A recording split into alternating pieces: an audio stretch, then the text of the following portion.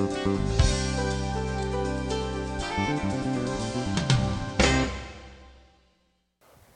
Merry Christmas, everyone. Will you help me thank the band one more time as they led us in worship? Thank you, guys. Charles Bronson's younger brother here. I just want you to know, playing drums. So with this amazing stash, that was awesome. Well, good morning. I am glad to be here and excited to dive into God's Word. And how many of you, just by raise of hands, have children or are planning on having kids someday? Just by raise of hands, okay, excellent. All right. How many of you have parents? Good? Yes? All right. All of us. Excellent. Wow, that's good. There is something to naming children. If you've had the pleasure of doing that, I know some of you have multiple kids and you've had to create names and just think of, random names because you have so many kids. You're just like, I don't know, we'll call you, Junior. I don't know, we'll just call you something. But there's just something to naming. I mean, there are books and books about naming children and what names mean and what names are in. And Jacob and Bella are the two popular names right now for boys and girls with Twilight and things like this. And it's just, well, do you choose the most popular name or do you choose one that's not so popular? I mean, are you looking for the least likely? Nebuchadnezzar. Who's going to name their kid Nebuchadnezzar? I mean, you just call him Chad, it's right in the name. So, come on, that's good. You got it. That's good. Just what do you name your kids? And you usually get 40 weeks, so a little over 9 months to plan it out. For my wife and I, our kids were both premature, so we had to come up with a couple names quick and just think through them. And you never share names, by the way. If you're planning on having kids, you don't share the name with anyone. You just don't do that. That's just not something because all of a sudden you share, we're going to name him Timmy, and you're like, oh, I knew a Timmy once. Ooh, Satan incarnate. No, that's a bad horse. And you're like, oh, my name, that was my father's name. You know what I mean? You just don't do that. You just don't tell people because all of a sudden it just comes out. And being a youth pastor is even worse because I know a lot of names because I've had a lot of kids in my youth ministry and it's like, I can't name them that. Oh, no, that's not going to work. And then in our culture we get to name two names, a first name and a middle name. And sometimes they don't even go by those two names. They go by something else, and you just have a nickname for them, and they go by that throughout their whole life. And it's just amazing, the names. And so I was thinking about names, and it brought me to a passage of Scripture. And if you were here on Sunday night for Christmas Cafe, I gave the Cliff Notes version of this message this morning, and we're going to dive deep into Isaiah chapter 9, verse 6. So if you want to grab your Bible, we're going to be looking at what God named his son Jesus. 700 years before Jesus was born, 2,700 plus years ago, God, through the prophet Isaiah, gave us the name of his son. And it's pretty unique. And Mary and Joseph, you also know, the angel gave them the name Jesus. You will name him Jesus. And I'm going, why doesn't God do that anymore? Why didn't he? This is what your son is going to be called, or this is what your daughter's going to, it would just be awesome. Angels just get sent, messengers, you get told exactly what to name him. But it becomes this nerve-wracking. For me, I grew up Jonathan Rockford Nungester. Whew! Talk about, some serious letters. When I was taking the SATs, it took me a long time to get through all those bubbles, right? And you run out of spaces. So my name became Jonathan Rock Nungester. And it's like, well, they left names for the last name, but what in the world? My first name's just been totally cut off. And so now I go by John because it just is simple and no H, just Jon. And it's very simple. But in Isaiah chapter 9, verse 6, we see 4 names that God gave his son through the prophet Isaiah. And it says this, and it's a verse you hear often during Christmas time. And it's this verse, "For unto us a child is born, unto us a son is given. And the government will rest upon his shoulders, and he will be called." And read it with me. "Wonderful Counselor, Mighty God, Everlasting Father, Prince of Peace." This morning I want to look at those 4 names and look at the characteristics of God and why would God give his son these names and how can we experience them this Christmas. The first one that's given is the word wonderful counselor. Now, in the wonderful counselor, it's given 2 Hebrew words, and it's really important that we understand the meaning, because oftentimes names can really just become detrimental to your upbringing. It can become Jonathan Rockford Nungester. Whew, that's just a big mouth. And you always have fun with kids. You're like, guess my middle name, and no one can ever Rockford. Who's going to guess Rockford? I mean, it just doesn't happen. But oftentimes parents don't think too much about how their first name of their child and their last name match up. For example, you can Google these and find them. But the Mann family, M-A-N-N, decided to name their child Anita. So for the rest of her life, she's known as Anita Mann. I mean, some of you you'll get it later. Okay, but you also have the Wright family. Wilbur, but they named their daughter Eileen.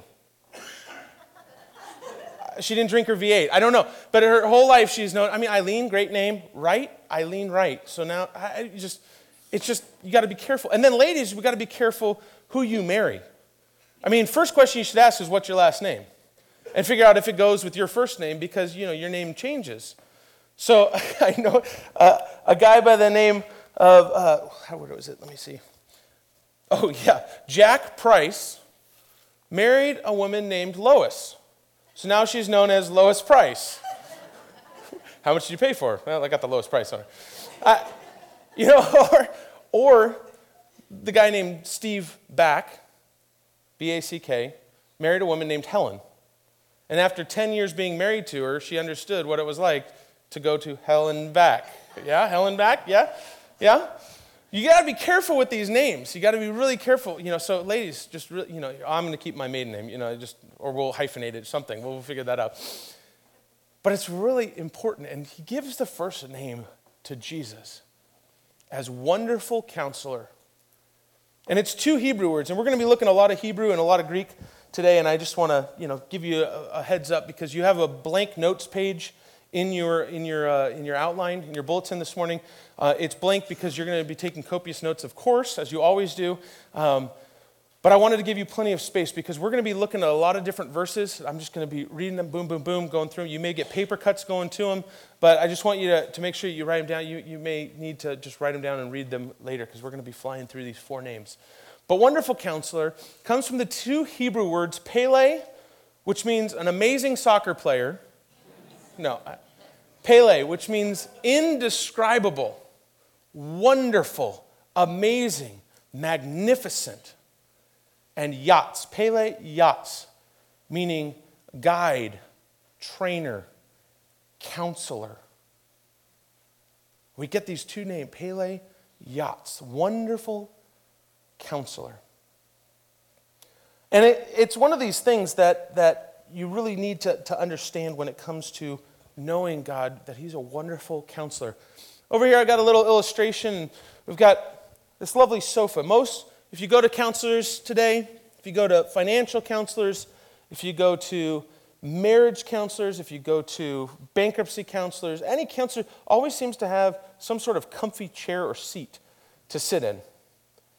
And I stole this from my therapist's office. I didn't steal it, I'm just joking. It's from the youth room. But it looks like one of these chairs that a psychiatrist or a psychologist would use.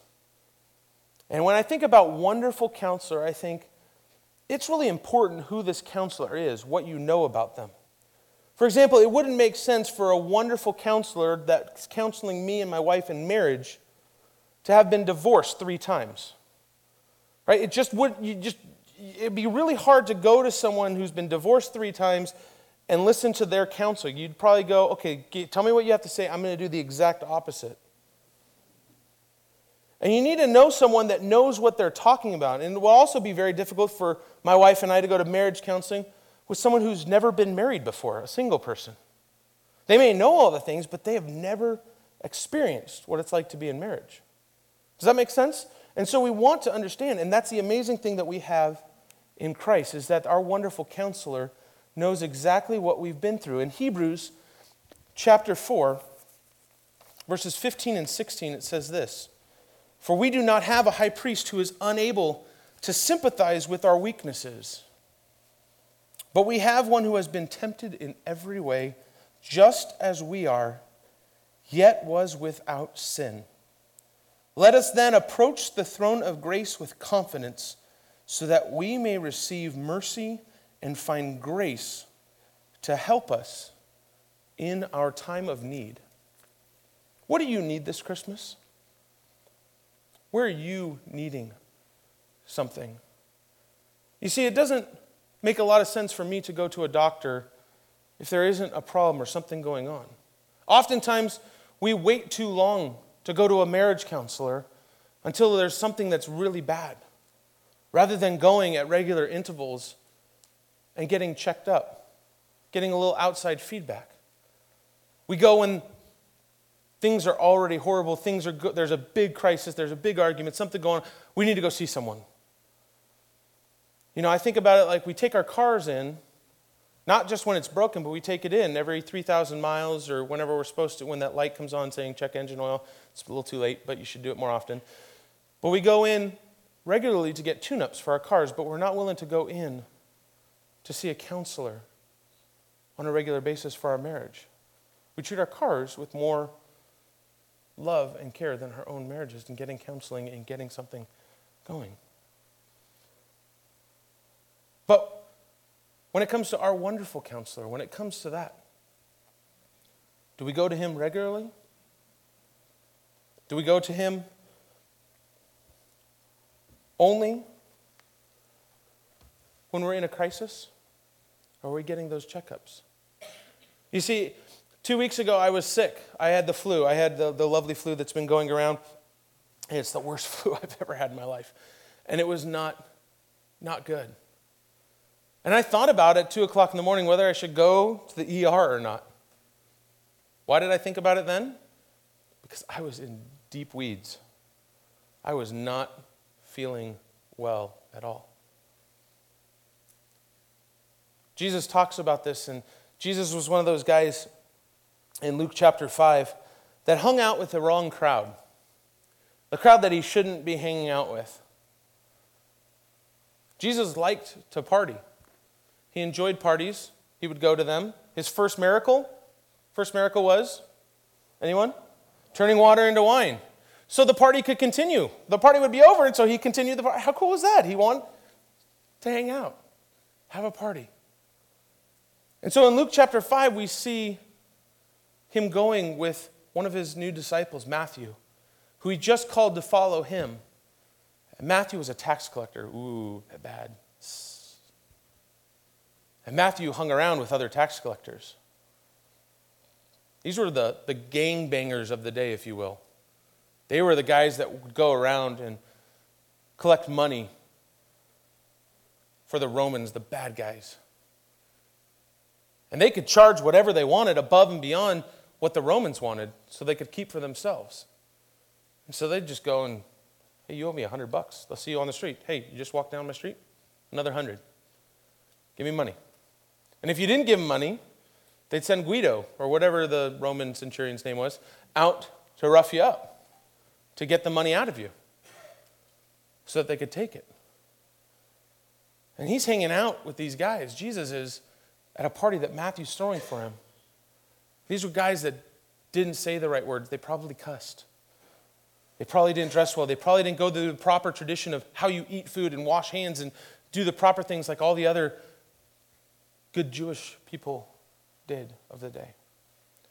And some other rabbis came up and are seeing this and seeing Jesus partying with these guys, and they asked his disciples, why is your rabbi, your teacher, hanging out with them? Hanging out with those guys. And Jesus, knowing what they're thinking, turns to them and replies, "It is not the healthy who need a doctor, but the sick. I have not come to call the righteous, but sinners to repentance." Where are you sick? Where do you need the wonderful counselor to come in to your life? To give you counsel, give you the words of encouragement. There's 3 things I want to give you this morning about the wonderful counselor, and we'll move on to the other characteristics and names of God. The first one is this, is that With your counselor, the wonderful counselor, we need to be brutally honest. We need to be completely open and honest with our counselor. It doesn't make sense for my wife and I to go to a marriage counselor and to sit there and lie about what's going on. Oh, everything's fine. Everything's great. We have no problems, no issues. So tell us what we should do, because nothing's wrong. The counselor would look at us and go, hey, what are you coming to? What is going on? We need to be brutally honest and open. Jesus has a counseling experience in John chapter 4. Jesus goes through the area of Samaria. And he stops by at a therapist's office by the well. And there was probably a couch there, probably not, I don't know. Jesus is hanging out there, and a woman comes out. The Samaritan woman comes out. She comes out in the middle of the day to avoid the deep glances of her neighbors and avoid the comments and stares as she gets water. And she has a conversation with the wonderful counselor. And Jesus calls her out on her sin. He says, where's your husband? Go get him and bring him here. She comes forth and says, well, I don't have a husband. And Jesus looks in and says, you're right. You've been divorced 5 times. And the man you're living with now is not your husband. She was living in sin. And he calls her out. And what does she say? She goes back to the people, to the town after her therapy session with the wonderful counselor. She says, come hear this guy. This guy has told me everything I've ever done. She had to get open and honest. She had to be real. Everything came out with the wonderful counselor. Everything came out. She tried to play it off and play it safe. But with our wonderful counselor, we need to be brutally honest. The second thing that we need to do is that we need to listen to him. Listen to our counselor. Once again, if my wife and I or any of you go to a counselor and you sit there and you share all these things and you do, pouring out this heart and you're brutally honest and you give it all and it's all out, and then the counselor's about to give you some feedback and some insights and you're like, nope, thanks, we're good. And you walk out without hearing what they have to say, it makes no sense. So we need to listen to our wonderful counselor. There's this amazing scene in Mark chapter 9 where Jesus calls a couple of his close disciples, Peter, James, and John, and says, hey, we're going on a little hike, a little backpacking trip. Come on, let's go. And they hike up this hill. And all of a sudden they get to the top, and Jesus, his clothes completely changed to brilliant white. And all of a sudden with them is Moses and Elijah. And I don't know how they knew it was Moses and Elijah, but it's recorded in Scripture as Moses and Elijah. But it's an incredible experience. And Peter gets excited. And Peter starts, I think, just getting giddy and oh my gosh, this is amazing. Hey, Jesus, let's do this. This is awesome. Your clothes changed. Moses and Elijah are here. Let's build an altar and we'll sacrifice together and we'll sit around the campfire and we'll all hold hands and sing Kumbaya. And it's going to be awesome and amazing and wonderful. And you know what? Better yet, I'll build tents for each one of you. You all have tents. We'll have a sleepover. I can just see him getting that excited. And at that moment, a voice from heaven calls out and says, this is my son whom I love. What does it say? Listen to him. The wonderful counselor is there, showing himself in all his brilliance and all his glory. Peter gets excited and wants to have a sleepover. And a voice from heaven, listen to him. Just a few short months later, Peter is the one that will deny Christ 3 times.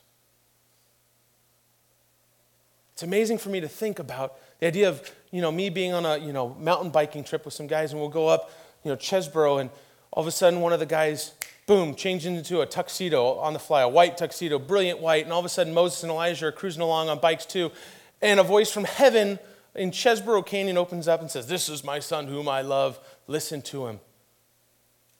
You think your life would be changed by that? I mean, you're looking for the hidden cameras and what's going on, how did this happen? But we need to listen to our wonderful counselor. The third thing that we need to do with our wonderful counselor is we need to do what he says.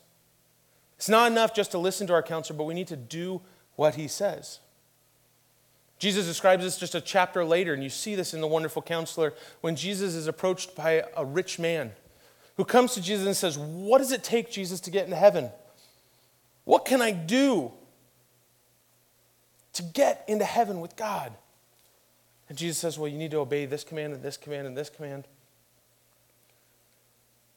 And the rich man looks at him and gets excited and goes, "Yeah, I have done those since I was a little kid. I have kept every one of those. I'm good to go, Jesus."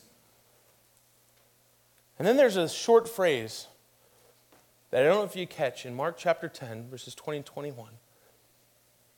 Jesus looks at him, and it says, Jesus looked at him and loved him. The wonderful counselor didn't sit there and fold his arms and look at him with contempt and go, "You are all messed up. You don't get it. You don't have a clue." But he looks at him and loves him and then says, "There's one thing you're missing. Go sell all of your possessions and give your money to the poor, and then come follow me." This man had a choice. This man was given the choice. And in that following verses it says, the man became very sad and walked away because he couldn't do what the wonderful counselor asked of him. So we have the wonderful counselor. The second one is this, is that we have a mighty God.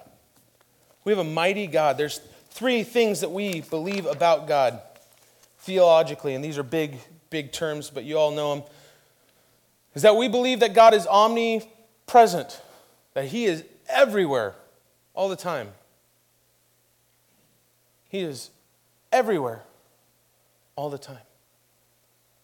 God is omniscient, meaning he knows everything. Even the thoughts you're having right now about lunch and what you're going to have afterwards, or the business meetings that you're going to have this week that you're thinking about right now. He knows everything.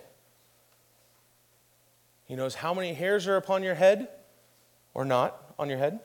He knows everything that's going on in your life. He knows what's going on in your bank account. He knows whether your checkbook's balanced or not. He knows what's going on in those business dealings. He knows what's going on in those relationships and the struggle there. He knows everything. And the third thing that we know and believe about God is that he is omnipotent. He is omnipotent, meaning he is all-powerful. I love this idea about God because mighty God comes from the Hebrew words El Gabor. El Gabor meaning God, El, the mighty, the brave, the courageous, the powerful one. This is incredible. This power. And I brought another little illustration for you. Right back here.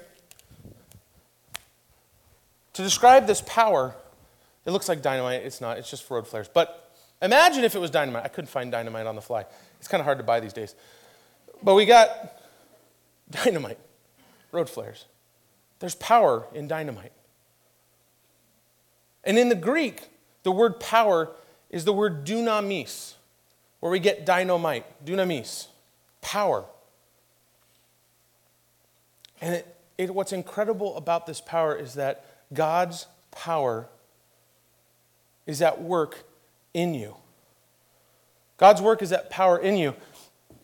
And in Philippians chapter 2, it says this, "For God is working in you, giving you the desire and the power, the dunamis, to do what pleases him." Oftentimes we sit as Christians and we go, we know what we need to do, we know what we need to do, we know what we need to do, but God, I just can't do it anymore. I just don't want to do it. I give up. And what's amazing about this passage is that he not only gives you the desire, tells you what you need to be doing, but he gives you the power to do it. The dunamis, the dynamite, the explosive energy is working in you. And I love this idea, and I think about this, and it's a very simplistic way of looking at it, but I think about this mighty God as a little miner in my life. 2 weeks ago was the memorial of the worst tragedy in mining history, if you read Yahoo News or anything like that. 27 miners died in West Virginia a year ago in a mining accident. And you think about that power of dynamite and explosives and what they're doing, and you think about that power is in you. Mining away, getting the junk out in certain areas of your life, in other tunnels of your life, in other areas of your life. He's finding the diamond in the rough and seeking that out and refining it and getting it out of the muck. In the same way, our mighty God sometimes goes through in our lives and it feels like he's going a mile a minute and he's just plowing through and you're like, yes, I am on track. God, you're awesome. This is amazing and wonderful and I feel your power and I understand. And other times it feels like he hasn't got through an inch. And he just keeps plugging away. His work is in you. And he's at work for you, whether you like it or not. He's at work for you. And Isaiah chapter 40 describes this power and this work. He gives strength to the weary. Isaiah 40 verses 29 through 31. It says, he gives strength to the weary and increases the power of the weak. How many of you are weak or weary this Christmas? How many of you are wishing or you're glad that 2011 is over? And it's getting close. How many of you, 2011, you'd say, yep, it's been a year? I don't know about you, but I've already started looking at 2012, and I'm already over 2012. I started looking at my schedule, and I'm going, where in the world, what? How did I get so busy? Man, I'm not even there yet, and I'm just like, oh. The Mayan calendar, December 21st, 2012, I'm going, God, maybe it'd be a good thing that you do come back then. It'd just be awesome because there's a lot going on. But he's at work for us, and he gives power to the weak and the weary. He continues on and says, even youths grow tired and weary, and that term for youth in the Hebrew describes the Olympic athletes of the day, the strongest ones, the ones that have the energy, that are going for it. Even youths grow tired and weary. And young men stumble and fall. I understand this. A few weeks ago, my wife, who's a couponer, found a Groupon for some classes, some workout classes with CrossFit training. And so I decided to take my first class yesterday. And we took, we have a newbie class, so you're learning all the lifts and learning different things, and it's really simple and basic. And then all of a sudden, the last 15 minutes of the class are, all right, let's do a 15-minute workout. For me, it was 10 minutes. I couldn't do the last 5 minutes. I'm going, I feel like I've never worked out in my life. What are you doing to me? And this morning, you're lucky that I'm here because my body is feeling that workout from yesterday. Even young men will stumble and fall. I know that. I wanted to die yesterday. It was bad. It was 10 minutes of just constant work. I'm going, this is not looking pretty. But it says this, but those who hope in the Lord will renew their strength. God is at work for you, for those who hope in the Lord. Are you hoping in our mighty God? Do you have that belief this Christmas? Do you need that this Christmas? The final point is that Jesus' power, this mighty God is at work through you. Acts 1:8 says this, but you will receive dunamis, you will receive power when the Holy Spirit comes upon you, and you will be my witnesses, telling people about me everywhere, even in Agora Hills and the Caneo Valley, in Jerusalem, throughout Judea, in Samaria, and to the ends of the earth. This mighty God, this dunamis, this power, this incredible, huge, wonderful counselor, mighty God is at work through you, through me. He lives inside of us. His Spirit dwells inside of us, and that's got to do something to your heart. And He is working through you and gives you power. He gives you that dynamite. Why? To be His witnesses wherever you go.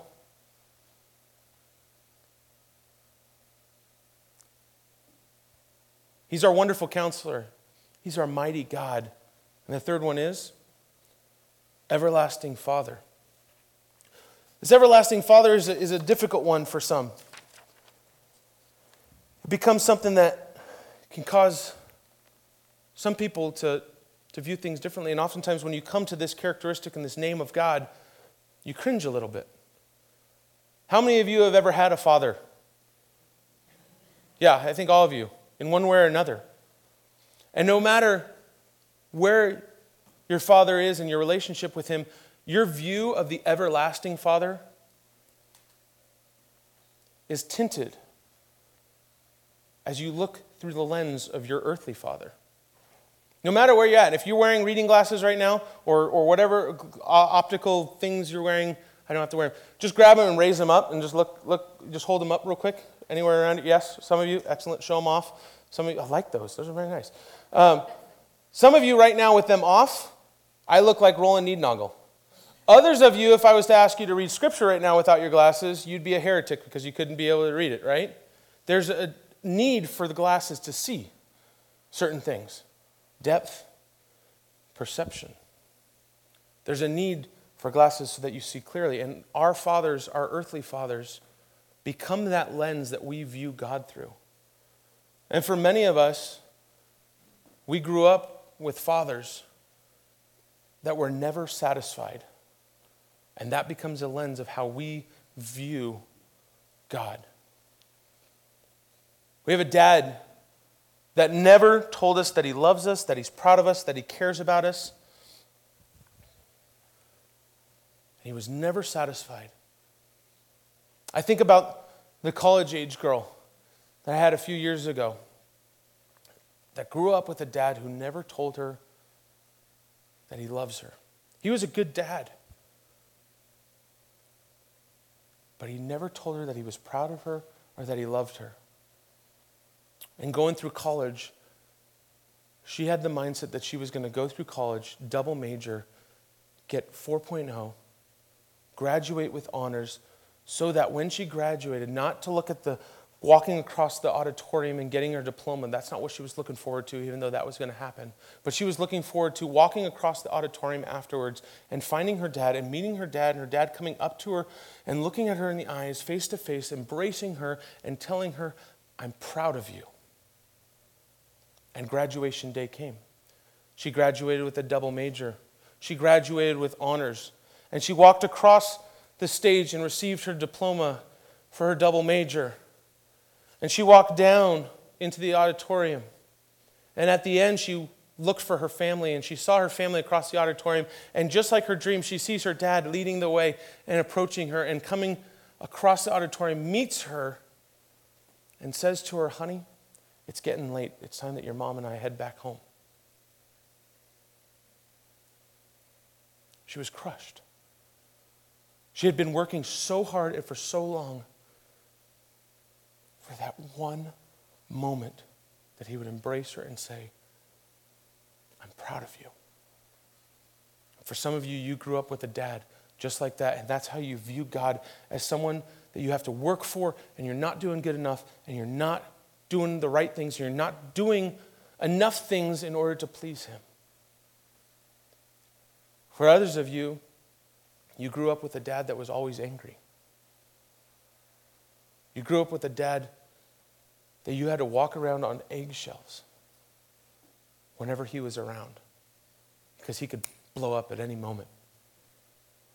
He could blow up on you, he could blow up on your family.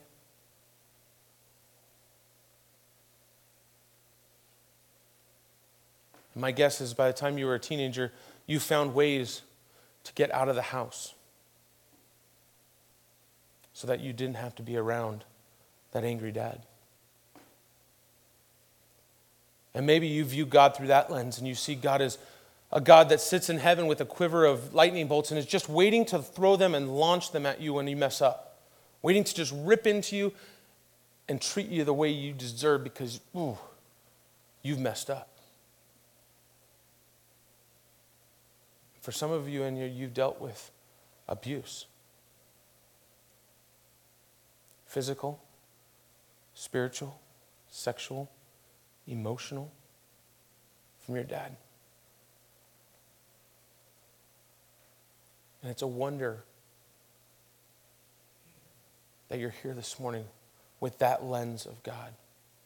You've had to overcome a lot in order to see him differently.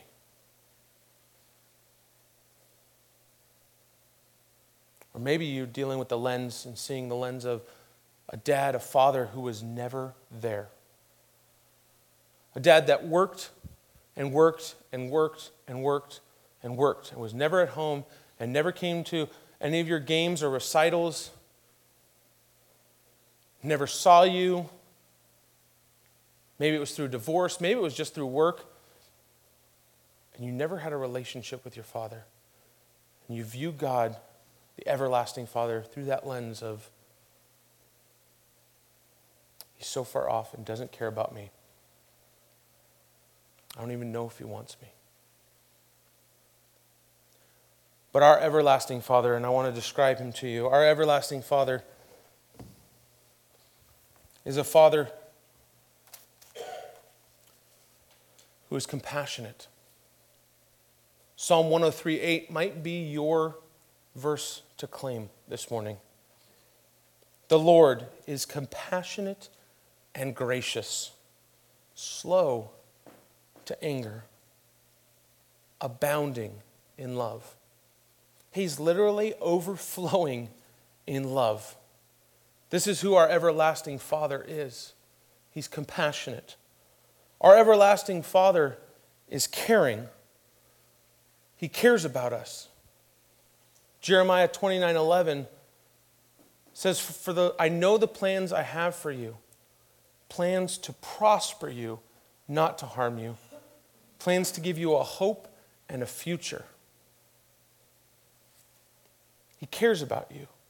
He desires what's best for you, and he wants you to prosper and succeed. Our everlasting Father is always there. Hebrews 3 says that, for I will never forget you or forsake you. I will never leave you. I will never be away from you. I am always with you.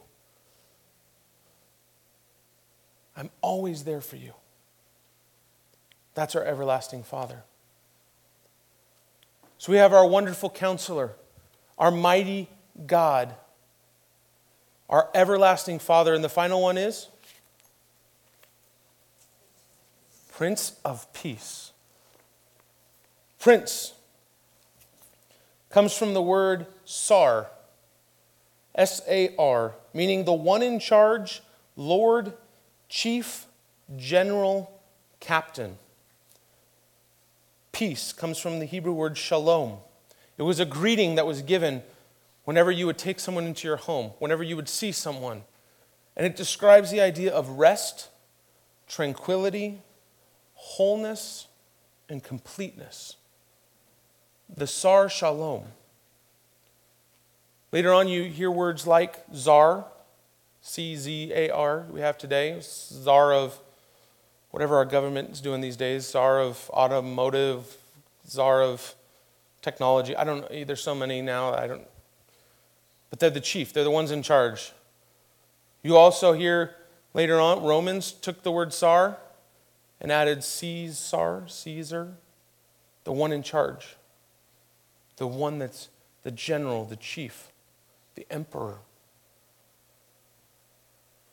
Our God got the name of Prince of Peace, the one in charge of rest, tranquility, the general of wholeness and completeness. Do you need that this Christmas? Do you need the Sar Shalom, the Lord of tranquility? The Sar Shalom is the peace who comforts you. John 14 says this, peace I leave with you. My peace I give you. I do not give to you as the world gives. Do not let your hearts be troubled and do not be afraid. Jesus doesn't give the way the world gives. He gives his peace. His peace. Philippians 4:6 says this, "Do not be anxious about anything, but in everything by prayer and petition with thanksgiving, present your requests to God. And the peace of God, the shalom of God, which transcends all understanding, it's beyond anything we could ever understand, will guard your hearts and minds in Christ Jesus." That shalom, that rest, that tranquility is available to you through the Sar Shalom. The Sar Shalom gives the peace that also saves us. Romans 5:1 says this, "Therefore, since we have been justified through faith, we have shalom with God through our Lord Jesus Christ." This is the peace that brings that relationship, that brings that wholeness in our relationship with God. It brings it back together. And Jesus is known as the Prince of Peace, the one that's in charge of that restoration, that wholeness. We get to experience him this Christmas.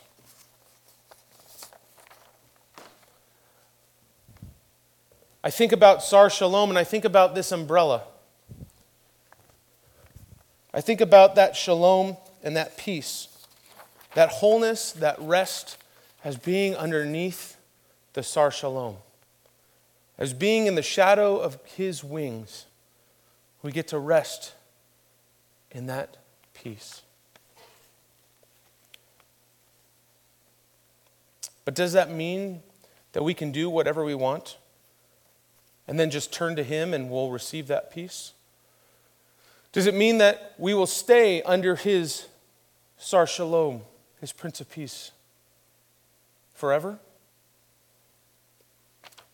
This might be a sermon in and of itself, but I want to give you some points because I don't think that's true. Because I think often in our world, we get to a place where it's,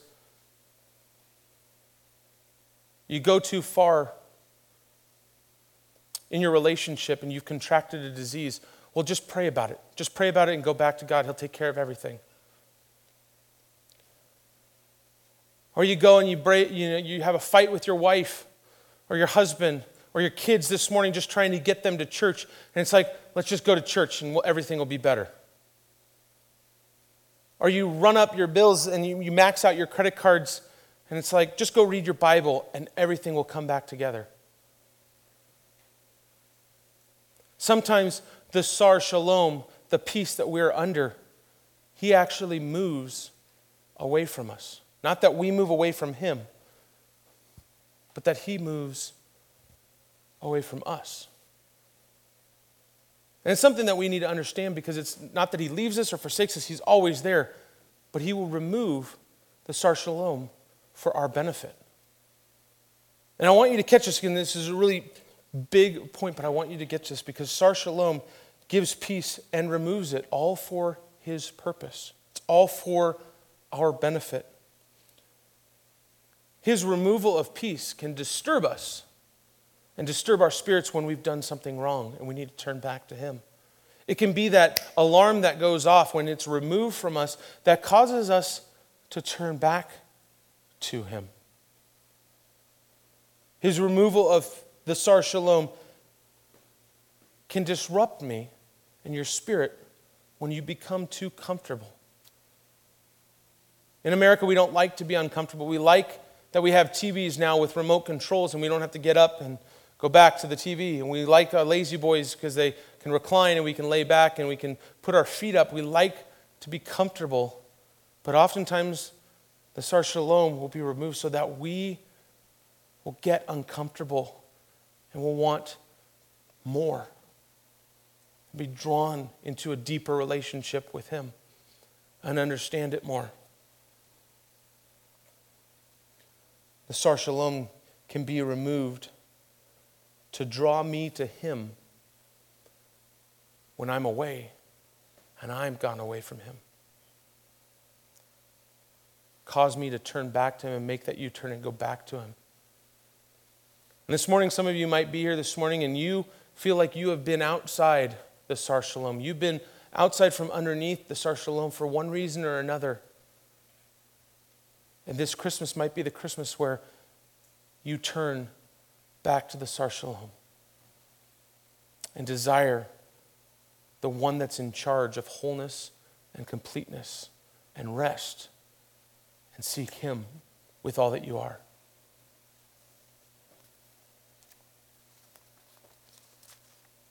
This morning we've looked at the Pele Yachts, the wonderful counselor, El Gabor, the mighty God, Ad Ab, the one who lives in eternity and is our Father, and the Sar Shalom, the Prince of Peace. My question for you this morning is, what do you need this Christmas? What are you looking for? This Christmas, I hope that you experience Jesus in amazing ways. I hope that you see him as a wonderful counselor. I hope that you experience his power this Christmas. I hope you see him differently through a different lens and see him for who he really is as your everlasting Father that loves you and cares about you and has his arms opened up to you, wanting to pick you up and bring you into his lap and say to you, I am proud of you. I love you. Or you see him as the Sar Shalom, the Prince of Peace, and you rest under his wings this Christmas and receive the wholeness and completeness that you've been looking for.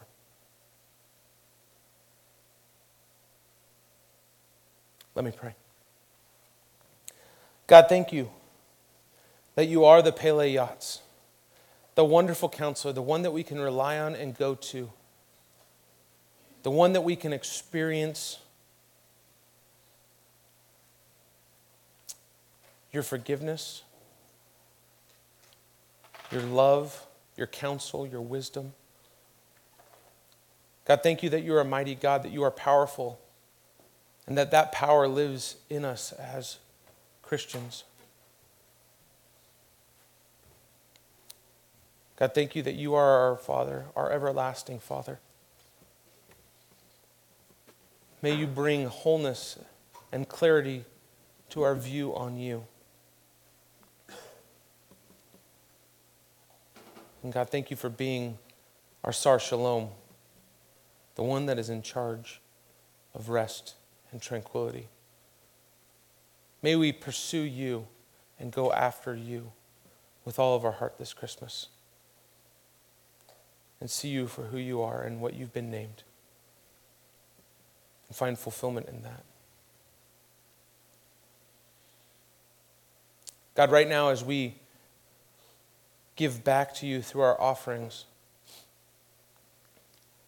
as we give to you what already belongs to you because you are omnipotent and all-powerful. You're omniscient and know exactly what our bank account stands and what bills we have, what bills need to be paid. God, may we give this morning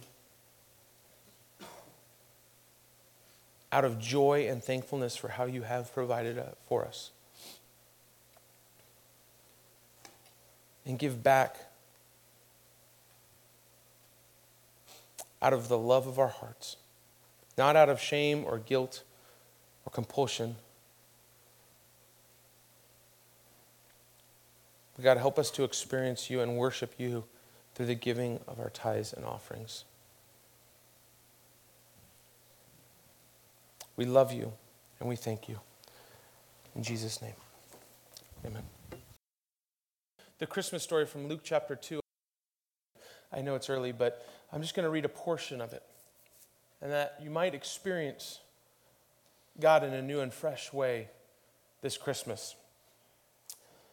The shepherds were there standing in the fields nearby, guarding their flocks of sheep. Suddenly an angel of the Lord appeared among them, and the radiance of the Lord's glory surrounded them, and they were terrified. But an angel reassured them and said, "Do not be afraid. I bring you good news that will bring great joy to all people. The Savior, yes, the Messiah, the Lord, has been born today in Bethlehem, the city of David, and you will recognize him by this sign. You will find a baby wrapped snugly in strips of cloth lying in a manger." Suddenly, the angel was joined by a vast host of others, the armies of heaven, praising God and saying, "Glory to God in the highest heaven, and peace, shalom on earth, to those with whom God is pleased." May the Lord bless you and keep you this Christmas. May his face shine upon you and be gracious to you. May he lift his countenance upon you and give you peace this week as we celebrate the birth of our Lord and Savior, Jesus Christ. As you leave, say Merry Christmas to 3 people that you might not know so well, and have a great week as you expect his birth in your life. Merry Christmas.